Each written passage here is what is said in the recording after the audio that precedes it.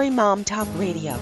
We know behind every soldier, sailor, airman, and Marine is the family supporting them. With over 200 episodes in 17 countries, over 5 seasons, with 3 million monthly listeners, we are radio strong. Now here are your hosts, Sandra Beck and Robin Boyd.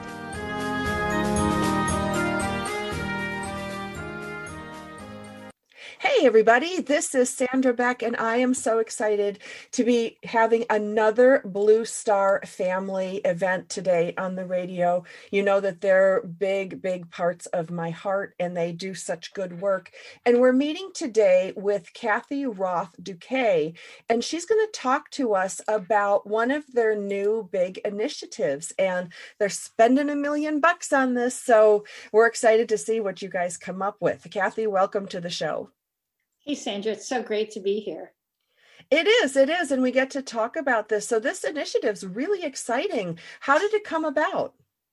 We're super excited about it, Sandra. It came about this past summer when the Black Lives Matter movement started and folks were talking about the experiences of African-American families throughout America and issues of equity and inclusion. And it gave us an opportunity to think, we in the military, we often think we tend to be better on race issues than the rest of the country. We integrated sooner. We had more people in leadership. But have we asked enough questions? What is the experience of military families of color? And are there challenges that ought to be addressed that are being left off the table? And as we started to look into it, we felt absolutely that's the case. Every military family of color you speak to will tell you that that is the case. And that really gave us an opportunity to bring our mission. And our mission is to help military families live their best lives so that they can continue to serve. One important aspect of that is finding a sense of belonging in the communities in which they live.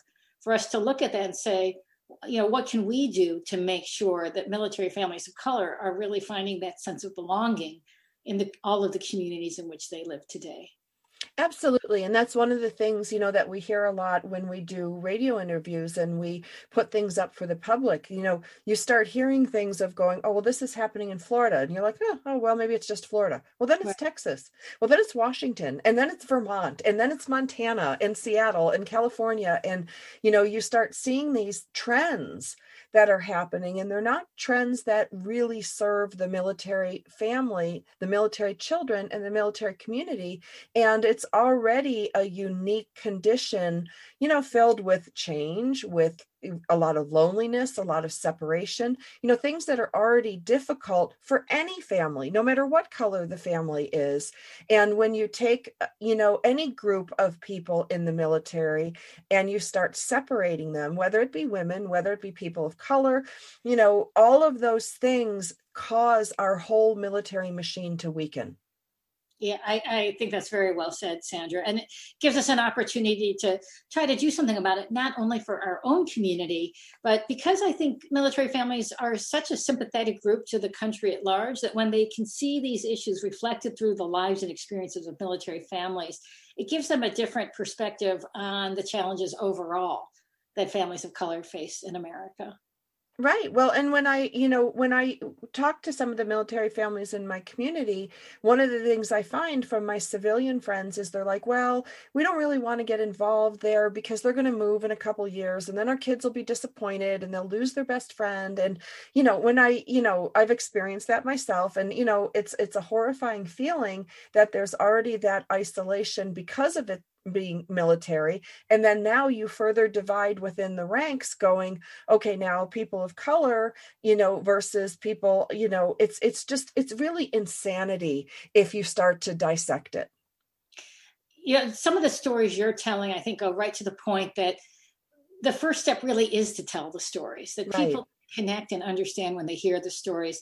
Blue Star Families, the way we operate, we have a battle rhythm that's listen, share, partner, and act. So we start with listening always. And an important part for us for this initiative is listening, is doing polling and focus groups, new surveys, going back and looking at our old surveys cutting them and seeing what are military families of color telling us about the differences of their experiences? What new questions do we need to ask? And how do we help bring those stories to light so that people can really wrap their arms around what the experience is, and we can let these stories speak in the voice of the people who are experiencing them themselves.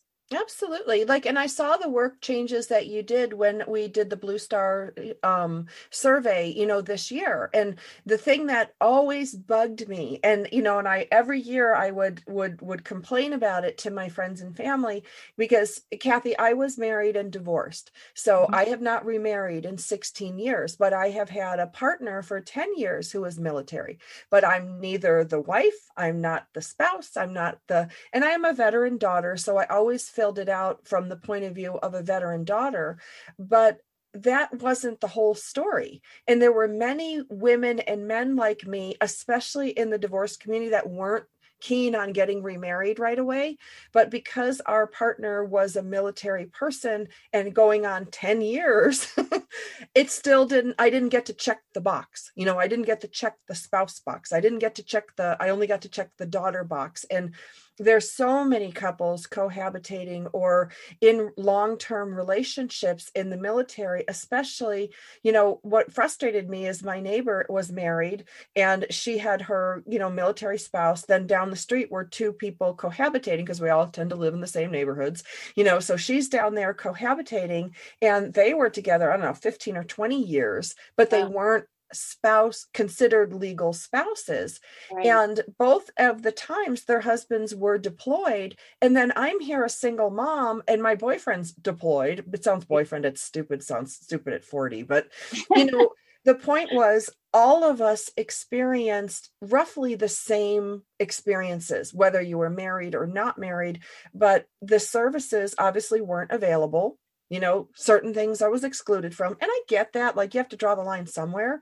But when you're doing a survey this year, your survey included us. Yay. It included the girlfriends and the ex-wives. That was the thing. If I'm an ex-wife of a military person, am I somehow no longer military?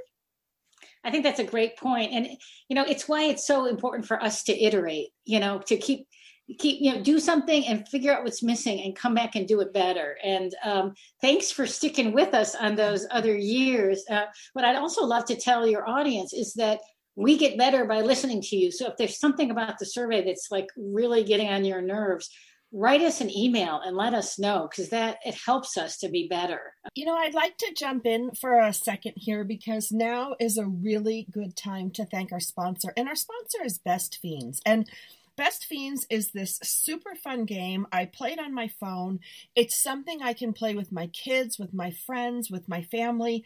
And whenever I get frustrated, we're talking today about Blue Star Families and their racial initiative and their new survey, and, how there's lots of frustrations that come. And when we get feedback, when we know better, we can do better. And one of the things that helps me a lot to not get annoyed and frustrated with my kids, especially if I'm trying to get home from work, I've hit every red light, and come home, walk in the door, and the TV is just blaring, and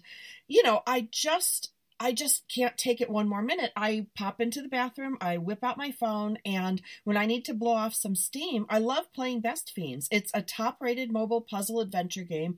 Like I said, it's fun for the whole family. My kids can play, my sisters who are in different states can play, and we can have hours of fun, and it never gets old. The music is good. They have thousands of levels, cute little characters. I've been playing this game for almost 2 years now, which is crazy, which shows you how you're not going to get bored. And what I like is it kind of calms me down. I feel a sense of accomplishment when I beat a level. And there's very little things in our lives today, especially as busy working moms, that can really just give us some fun, with no responsibility. So I really like Best Fiends, and I really want you guys to check it out. And what you can do is go to Best Fiends free on the Apple App Store or Google Play and download it. So download Best Fiends free today on the Apple App Store or Google Play. That's Friends without the R, Best Fiends, Friends without the R. You will never get tired of solving these puzzles. And with Best Fiends, the fun never ends. And don't blame me if you end up slightly obsessed. I love to play it when I'm waiting in line, if I'm waiting to pick up my kids. It's just such a fun, it's a brain break. It really makes a difference in my life. So download Best Fiends free today on the Apple App Store or Google Play. That's Friends without the R, Best Fiends. Now, we were talking about the new racial initiative with Blue Star Families, and how much work goes into just putting a new survey together. With this new initiative that's coming across, speak up, and I think people, especially, the problem, I think, Kathy, and maybe this goes back for more of the older military moms and wives than the younger ones. Yeah. But, we were kind of groomed to put up and shut up. It was absolutely offensive if you, especially as a wife, would complain. Right. So we would all complain in secret, over tea or in each other's houses, complain. But when we were in public, it was put on that brave face and everything is wonderful. And aren't you glad to be here?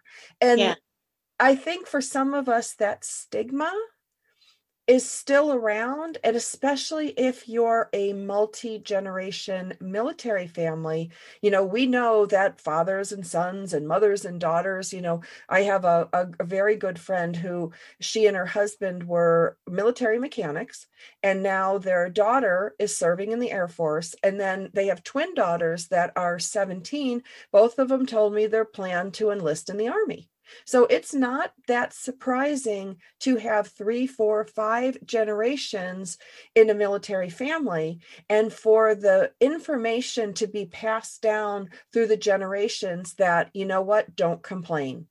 Don't say these things. And that I really want to put the ability for when you do these surveys, this is where you complain. Yes, that's right. And also to shift the narrative that truth telling isn't the same as complaining.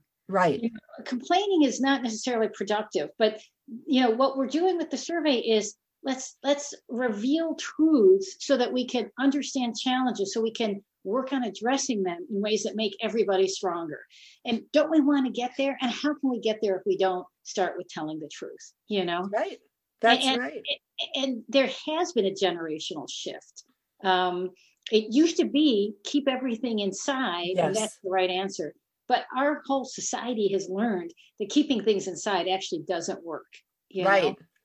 And so we have to try other strategies that work better. There is a survey for kids saying, what are your family's resiliency coping strategy? And this one young boy wrote in, suck it up. It's like, well, we have to come up with other strategies. Right. We have to do better than that. But that's a very, that's a very military family answer. We were told, we weren't allowed to use the word suck it up, but, we were told put up and shut up. We were told don't complain, just get it done, find a way. And it's funny, Kathy, because some of that, there's a flip side to everything.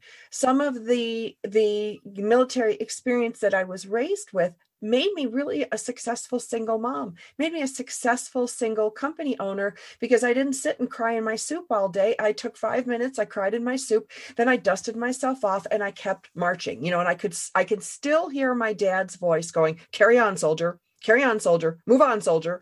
And those things, there's a flip side to both of them. Like, did they make it really hard on myself so that I couldn't fail? But then the fact that I couldn't fail kept us in our home, kept us, afloat. So, some of these things, there's a gray line in here.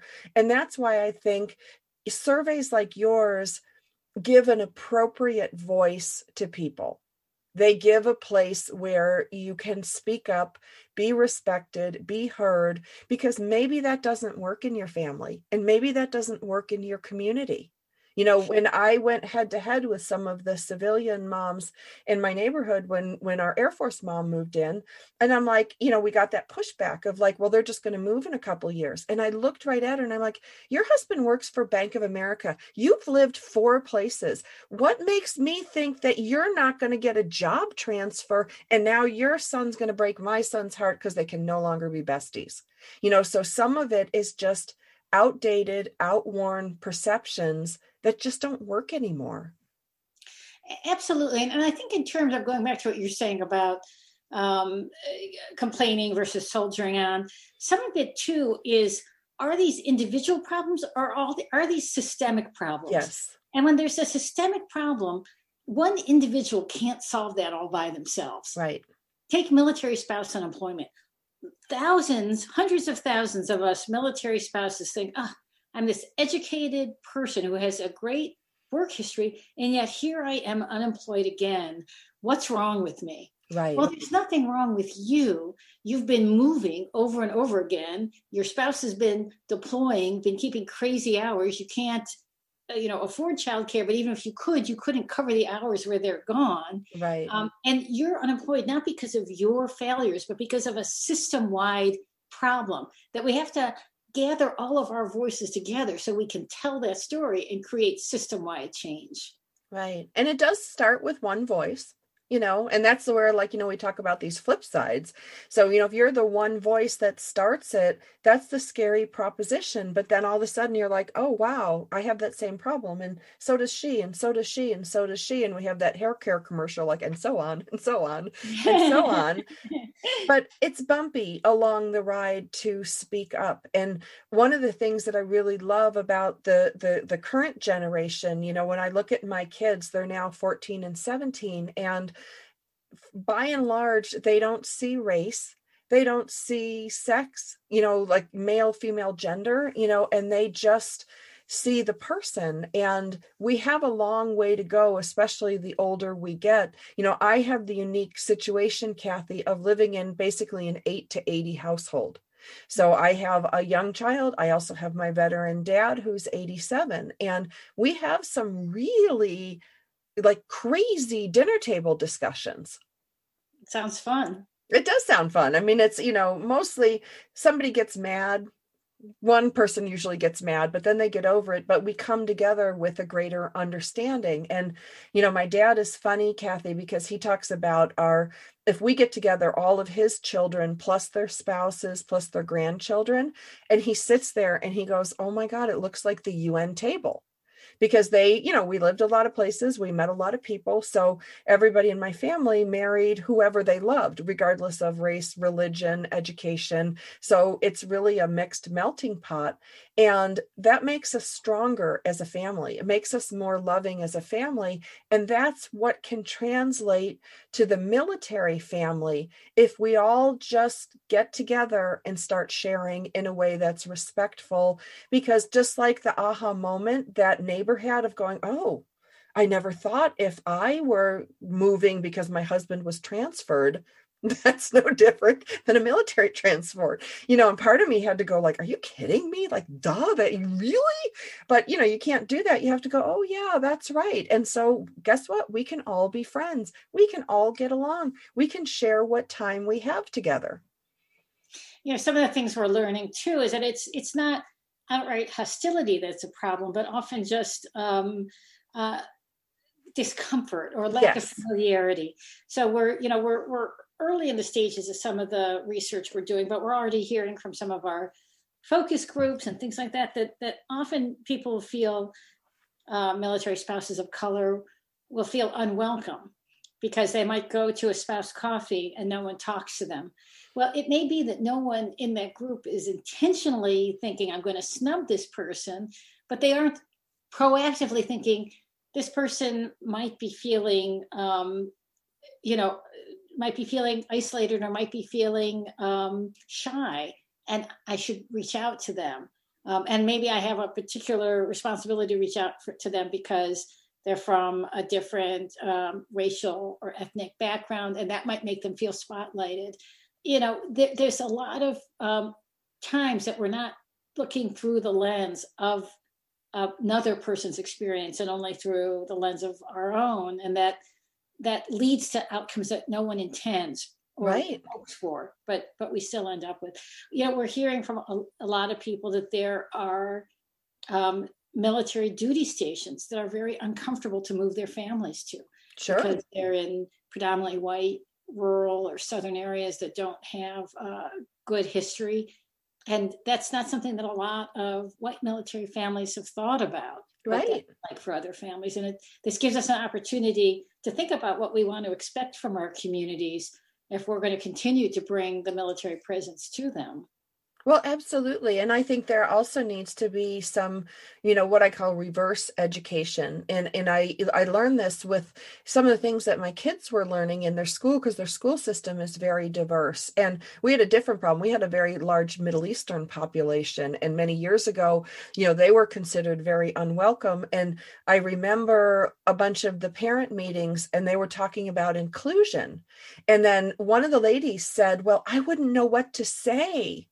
And they're like, talk mom stuff, talk kids stuff. Kids stuff is always safe. And I think with the racial tensions that came over the past couple of years, especially, I think there's a lot of people who would normally be super friendly, but then be scared that they might say the wrong thing or hurt somebody's feelings. And I felt really stupid in that parent meeting when the moderator just says, talk about your kids, talk about soccer, talk about sports. There's like everything under the sun. Talk about like, what are you making for dinner tonight? Like, you don't have to have some great, racial conversation. You can just talk food, So when I look at myself and how foolish I felt, because I got all in my head going, well, what if I say the wrong thing? What if I hurt somebody's feelings? I don't mean to. So better I sit there and say nothing. And then when the therapist who was running this workshop at our school said, why don't you guys talk about food? Why don't you talk about dinner? Why don't you talk about the weather? Like there's a million things to talk about, but that race thing became top of mind. Our country of origin became top of mind, and that's all people could think about. And so I encourage anybody listening today, if you do have whatever the person is, whatever their race, creed, color, education level is, turn around and say, so what are you making for dinner tonight? Right. Just simple. We got to go back to simple, common, core values between us. Right. And I think, at the core, this is all about treating everybody with dignity and respect. Yes. And I think that's something we can all wrap our arms around. Absolutely. Because, there's always a divisory element to everything. When I go to work meetings or I go to radio conventions or meet with advertisers, like sometimes you can see it. The guys sit on one side table, the women sit on the other, or the younger women sit in one group and the older women sit in another group. Like, we as people naturally divide up. I don't know why we do that, but we don't have to do that. It doesn't have to be that way. You can be the person that reaches out and says, come over and sit with us. We're all talking about what we're having for dinner tonight. Like, doesn't have to be a big deal. And it works well between genders. It works well between ages. I don't know about you, Kathy. I found as I get over 50, there is a little bit of ageism in some things where the kind of 40 to 50s and up sit and the 20 somethings sit together. And I always love when one of my 20 something radio hosts or programmers, because I do a lot of computer work, they say, come sit with us. And I'm like, this is so much fun because, you get to learn new things. You get to experience a different perspective. And in the programming world, Kathy, they jokingly behind my back, and I know it's loving, but they call me grandma because at like 45, I'm 20 years older than all the other programmers who are like 23, the hot young programmers. And it's always fun because I like being grandma and I want to be the cool grandma in the group and welcomed in. And that's what everybody wants. Everybody wants a place to belong. Everybody wants a place to belong. Yeah. And I think, going back to our research, I think it's instructive when we start to we go back and look at our previous surveys and say, well, when we break it down by race, what are we seeing? Well, we see that military families of color have more financial challenges than other families do. Sure. That's a difference. And that's a reality in their experience. A really important thing that we see is that they are less likely to be getting information about programs and resources that are available to support them. Mm-hmm. Now, why do you think that is?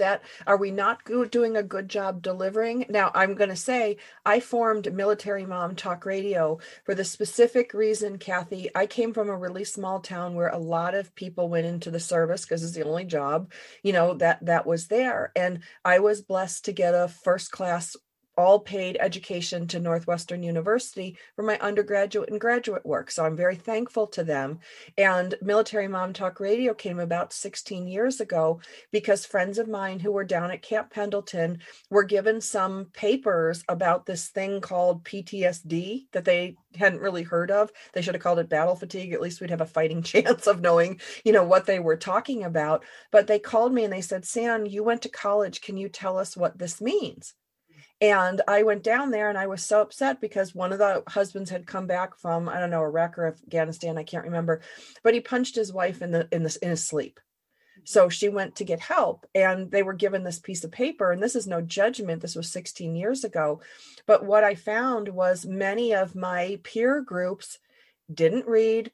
Handing them a website domain wasn't in their wheelhouse. And we formed Military Mom Talk Radio to try to get information in the hands of the military family for people who may not be readers, who may not be computer people or computer literate or have not today. 16 years later, everybody's got a smartphone, so it's a little bit easier, but it's really hard to get information to all people. It is hard. And I think there's a representation aspect too. And Blue Star Families Racial Equity Initiative speaks to this. When people don't see people who look like them in organizations, they don't think those organizations are for them.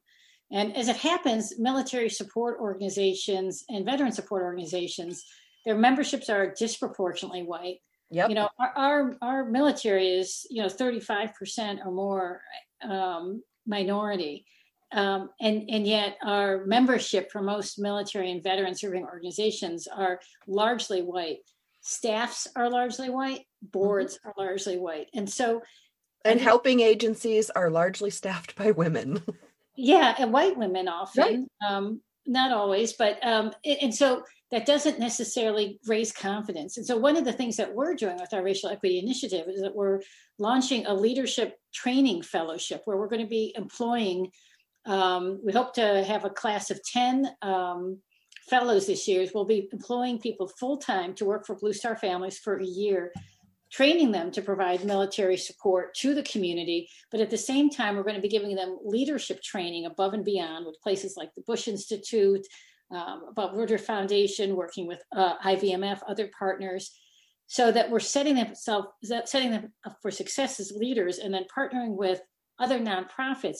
They'll graduate our program and go on to leadership either in Blue Star Families or in other nonprofits, so that every year we'll be seeding more and more people who can represent those military families of color in the community as workers, and also populate the whole field and diversify the whole field so that we could better serve the people who really do serve the country. Absolutely. Absolutely. I remember, Kathy, it's a different generation, a different time, but I remember growing up in a small community where the girls weren't allowed to play baseball.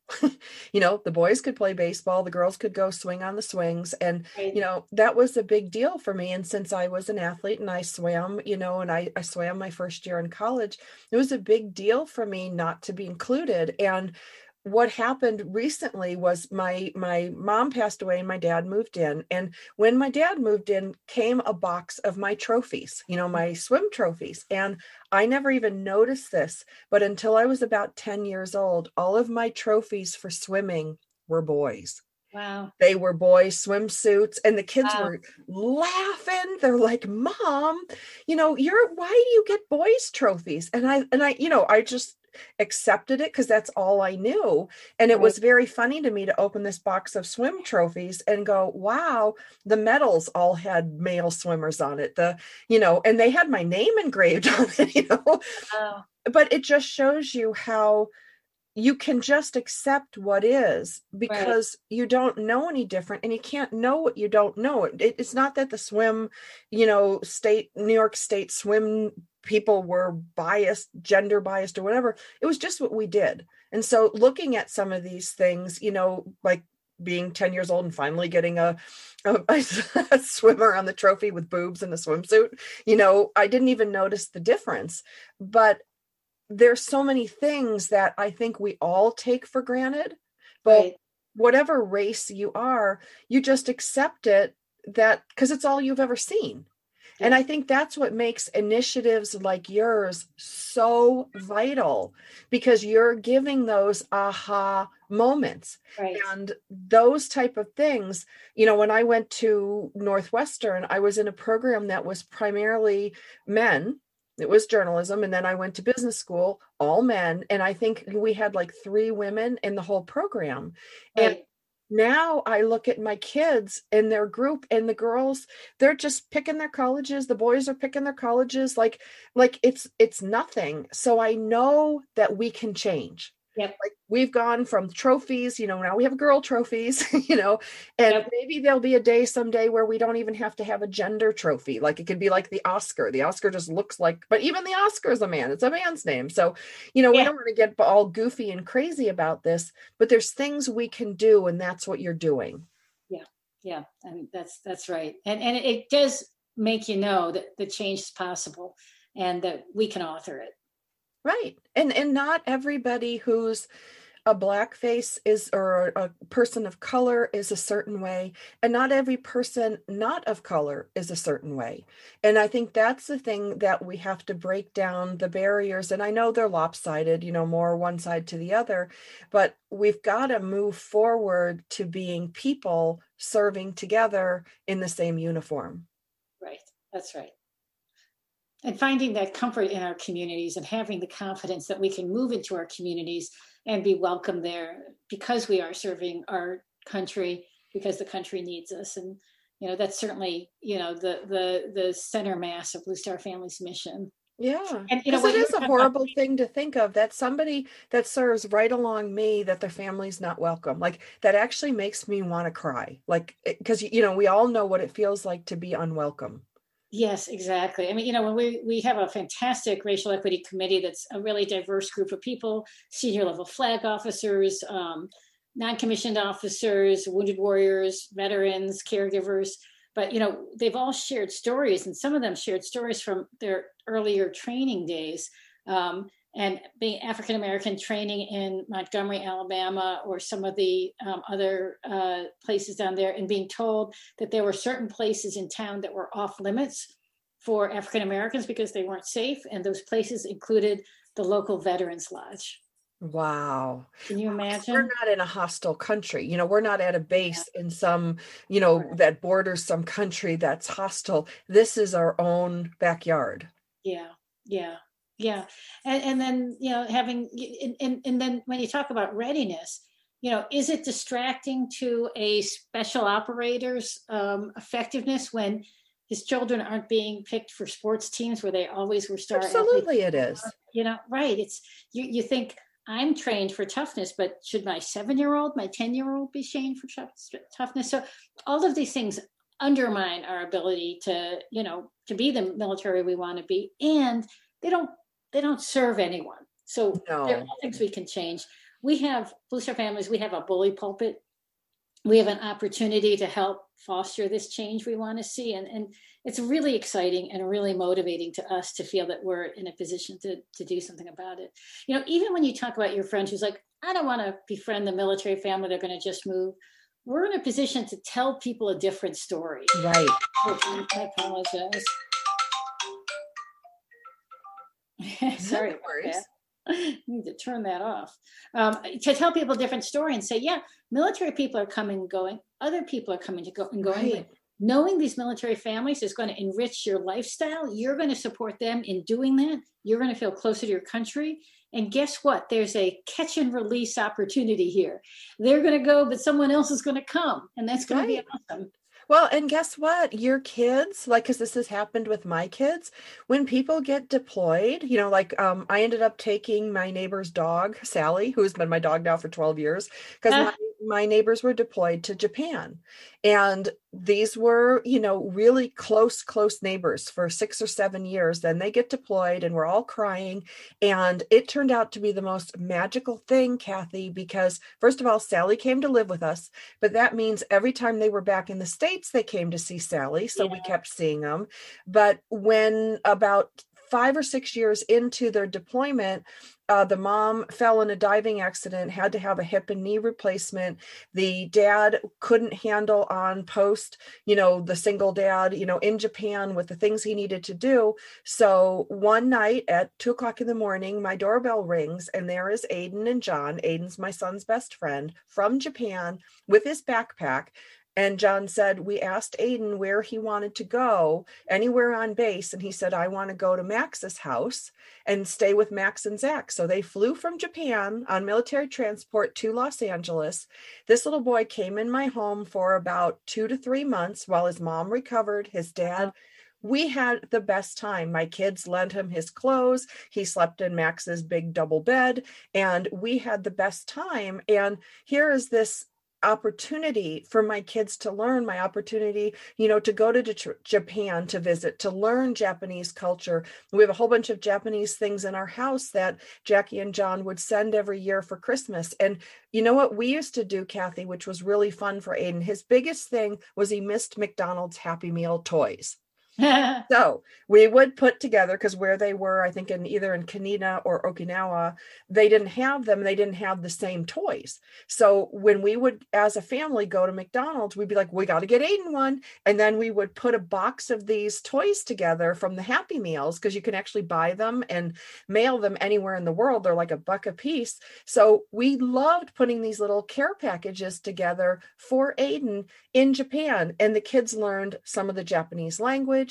They learned when the tidal wave hit Japan, the kids were looking up on the map. Like, you can't pay for this kind of education. So when you look at these military families, oh yeah, they're going to move in a couple of years. Maybe they will, maybe they won't. And maybe they'll move somewhere really cool, and your kids can stay in communication, learn more language, learn more culture, learn more history. And then you guys can participate in sending them care packages back and forth and broaden your kids' horizons. That doesn't sound like a bad deal to me. My daughter's best friend in preschool was this little girl named Olivia. And then we left San Diego, but they came and visited us in North Carolina, and they came and visited us in London. And we met up with them at the Grand Canyon. And the friendship didn't have to end. Well, and that's it. That's our belief systems that we talk about, these limiting beliefs. The limiting belief is, I can't be with this friend, they're military, they're going to leave, versus I can be with this friend. And guess what? Wherever they go, we can go along with them, or maybe go visit them. They can come visit here, and we can have a richer, more fantastic experience. Just like welcoming and inclusion. One of the things that I found, Kathy, when we were having the inclusion problems in our school district, my younger son befriended a little boy named Kamdeen, and Kamdeen's parents were from Iran through Germany to here. And then my other son, because of inclusion, he comes home with this Russian friend. So we're Strastutya, Koktala, when he comes in. We had the best holiday dinner at my house because everybody bought dishes from their own respective country. And then we had a couple people from the South. They brought like sweet potatoes with pecans. Oh, they were so good. But, here are all these people that are just people celebrating together. And when I got the message of the spirit of inclusion that needed to happen in my community, my kids jumped on board, I jumped on board, my dad jumped on board, and we had such amazing experiences all together, because at our core, we're just people. We all eat, we're all raising our kids, we're all just wanting to be a place in the world, be loved and love each other, respect each other. And that had nothing to do with color or religion or your belief systems. If you believe that you can all get along, guess what? Magic happens. It goes back to what you were saying. Ask about food. Yep. Food, music, that's another Mhm. one. We had so much fun with the Iranian family had lived in Germany for a long time, so they had all this German Christmas music. And it was really funny, Kathy, because the mom spoke German and my dad spoke German. Wow. And it was really funny going like, who would think the people that we invite as part of our like kind of inclusion exercise for the school, and there my dad becomes really good friends because they could speak the language, even though they looked completely different generations, different countries of origin. That's where the surprise comes in. That's where you're thrilled about, hey, guess what? We're not so different after all. Is your dad German, or how does he speak German? His family, he was first generation German. They were German shopkeepers, meat cutters in that left Berlin and came to New York. And then he joined the military and he was the first one in his family to be educated, the first one in our family to serve. And he got an engineering degree and served in Korea. And, whole different lifestyle for our family going forward. So, and people's stories are interesting. That's another thing. I think if you don't know what to say, talk about food, talk about your kids. And if they're new to the community, ask them where they lived before. Because you know what? You might find some really neat things and the whole point is to look for commonalities, to look for things you can share, not looking for why you're different. Mm-hmm. Great point. Yeah.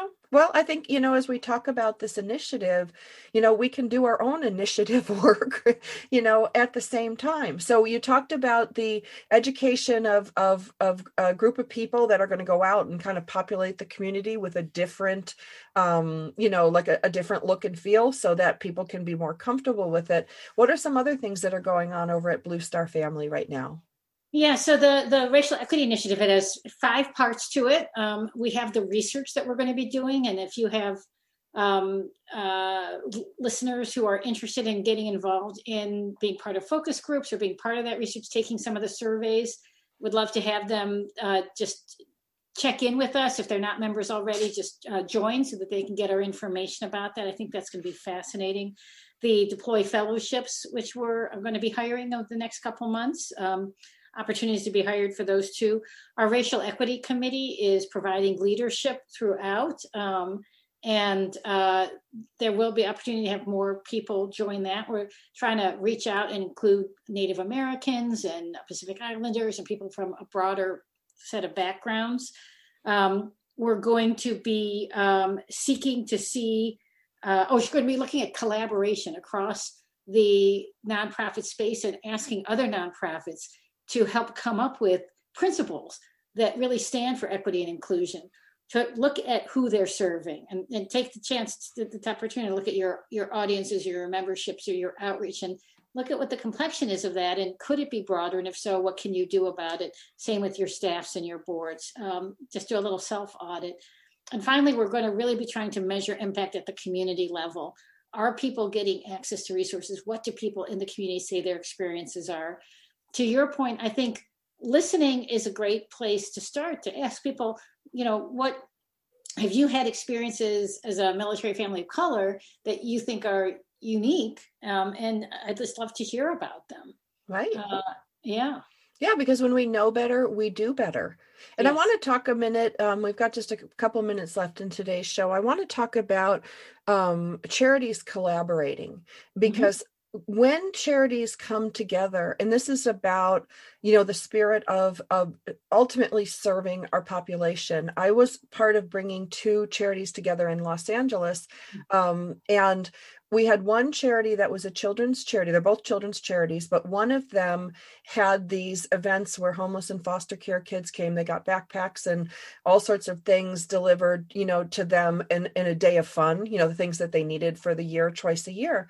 And one of the biggest problems that we had was we had to store all the extra toys that weren't used. And then they were a year old. And, what do you do with year-old toys? And the other thing that happened is that most of the charity was funded by women, and they couldn't lift the big heavy duffel bags and lift all the product and do some of this heavy lifting. And so I've been with Toys for Tots for 34 years. So I said, hey guys, can we get together in the Third Anglico in Los Angeles? Can we provide some of the heavy lifting, literally? And can we also get your toy overages?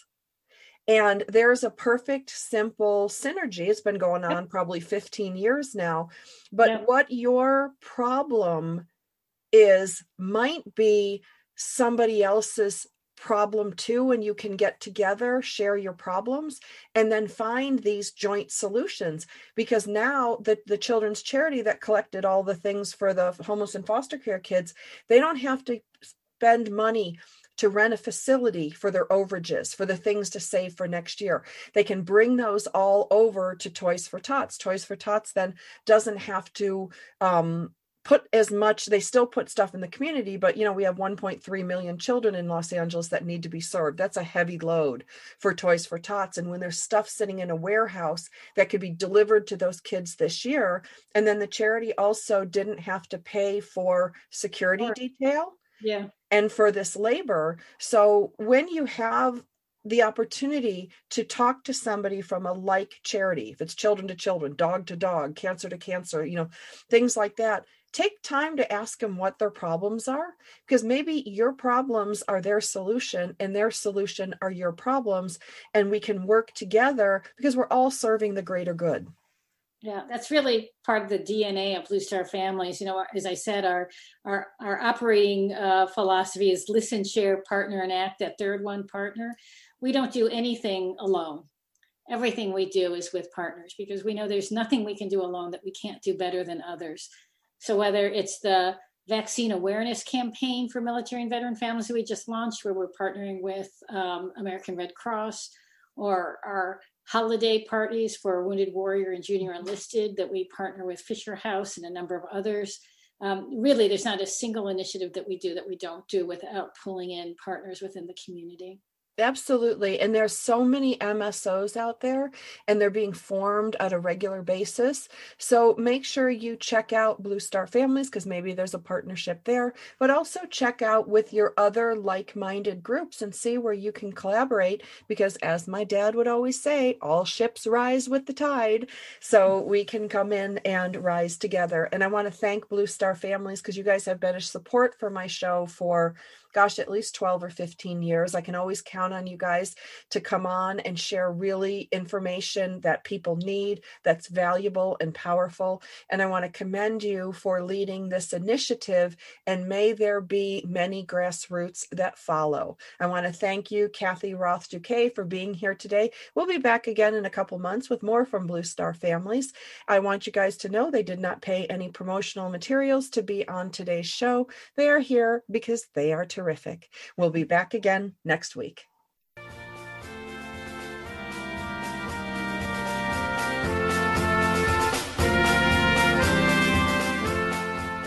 Thanks for spending time with us today on Military Mom Talk Radio. We've got more than 200 episodes available to you anytime on iTunes or at our website, militarymomtalkradio.com. Find us on Facebook or Twitter. We look forward to another great conversation with you on Military Mom Talk Radio.